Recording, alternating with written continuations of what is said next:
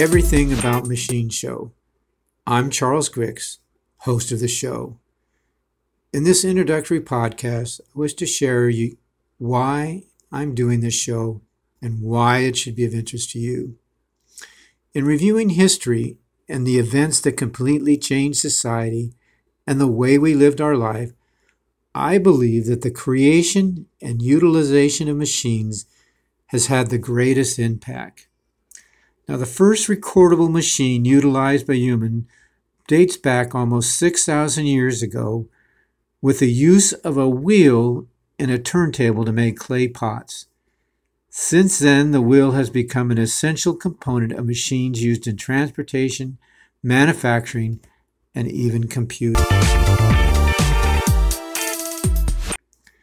Machines began replacing tasks done by human hands during the first Industrial Revolution, which is believed to have occurred from 1760 to 1840 and started in England.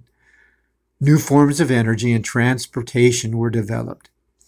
Hand labor was replaced by machines, and steam power were used as the muscles for these machines. Society changed from being an agricultural-based society to an industrial society living in cities. The Second Industrial Revolution, believed to occur between 1870 and 1914, followed with advances in scientific knowledge of chemistry, physics, and engineering, creating a new source of power, electricity. Communication changed with the development of the telephone, and manufacturing became more efficient with the concept of the assembly line.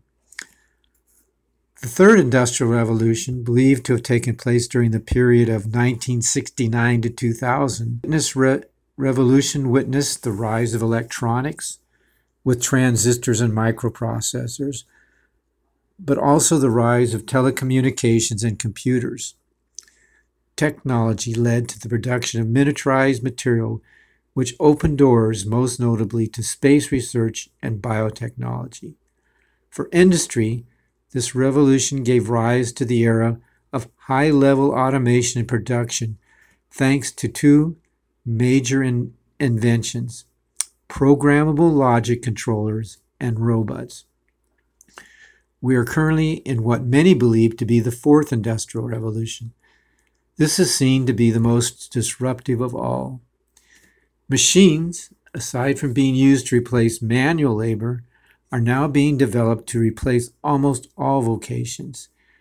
Machines are being designed not only to be servants to society, but with the development of technology such as artificial intelligence and the subset technology known as machine learning to become actual substitutes or superior human beings.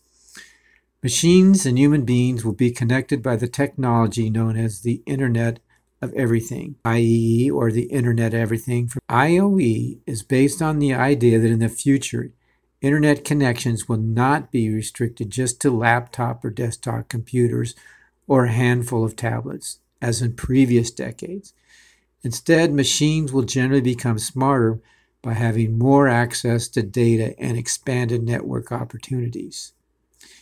Actual IOE applications range from digital sensors, tools, interfaces used for remote appliances, to smarter and more well-connected mobile devices, industrial machine learning systems, and other types of distributed hardware that have recently become more intelligent and automated. This exchange of input and output data is part of the machine learning as defined from tech emergence. Machine learning is the science of getting computers to learn and act like humans do and improve their learning over time in an autonomous fashion by feeding them data and information in the forms of observation and real-world interactions. So if machines are busy learning about how we humans learn and act, we as humans, if we are to live in this new world of machines, should invest our time in learning everything about machines so we do not end up in a troubled relationship like what happened with the HAL 9000 computer in 2001, The Space Odyssey. Do you read me, Hal? Affirmative, Dave. I read you. Open the pod bay doors, Hal. I'm sorry, Dave. I'm afraid I can't do that. What's the problem? I think you know what the problem is just as well as I do. What are you talking about, Hal? This mission is too important for me to allow you to jeopardize it. One particular area of making our machines smarter is the autonomous vehicle development. Cars today are now equipped with sensors and computer technology that makes them safer to operate. They keep us in our driving lanes, brake for us when we're not aware of obstacles behind us, in front of us, or when we're not paying attention. And in the future, will completely take over our role as drivers. Once again, movie, TV, and fiction writers seem to be the predictors of the future. In 1982, we were introduced to KITT, Knight Industries 2000, an advanced, artificially intelligent, self-aware, and nearly indestructible Pontiac Firebird Trans Am in the TV series Knight Rider. This vehicle was later updated to the Knight Industries 3000, a 2008 Ford Shelby GT500 KR in the 2008-2009 remake of the Knight Rider TV show. I am the voice of Knight Industry 2000's microprocessor, KITT for easy reference, a KITT if you prefer. No, I don't prefer, and what's more, I don't intend to drive around in a car that talks back to me, so either Devin pulls your plug or you get yourself another driver.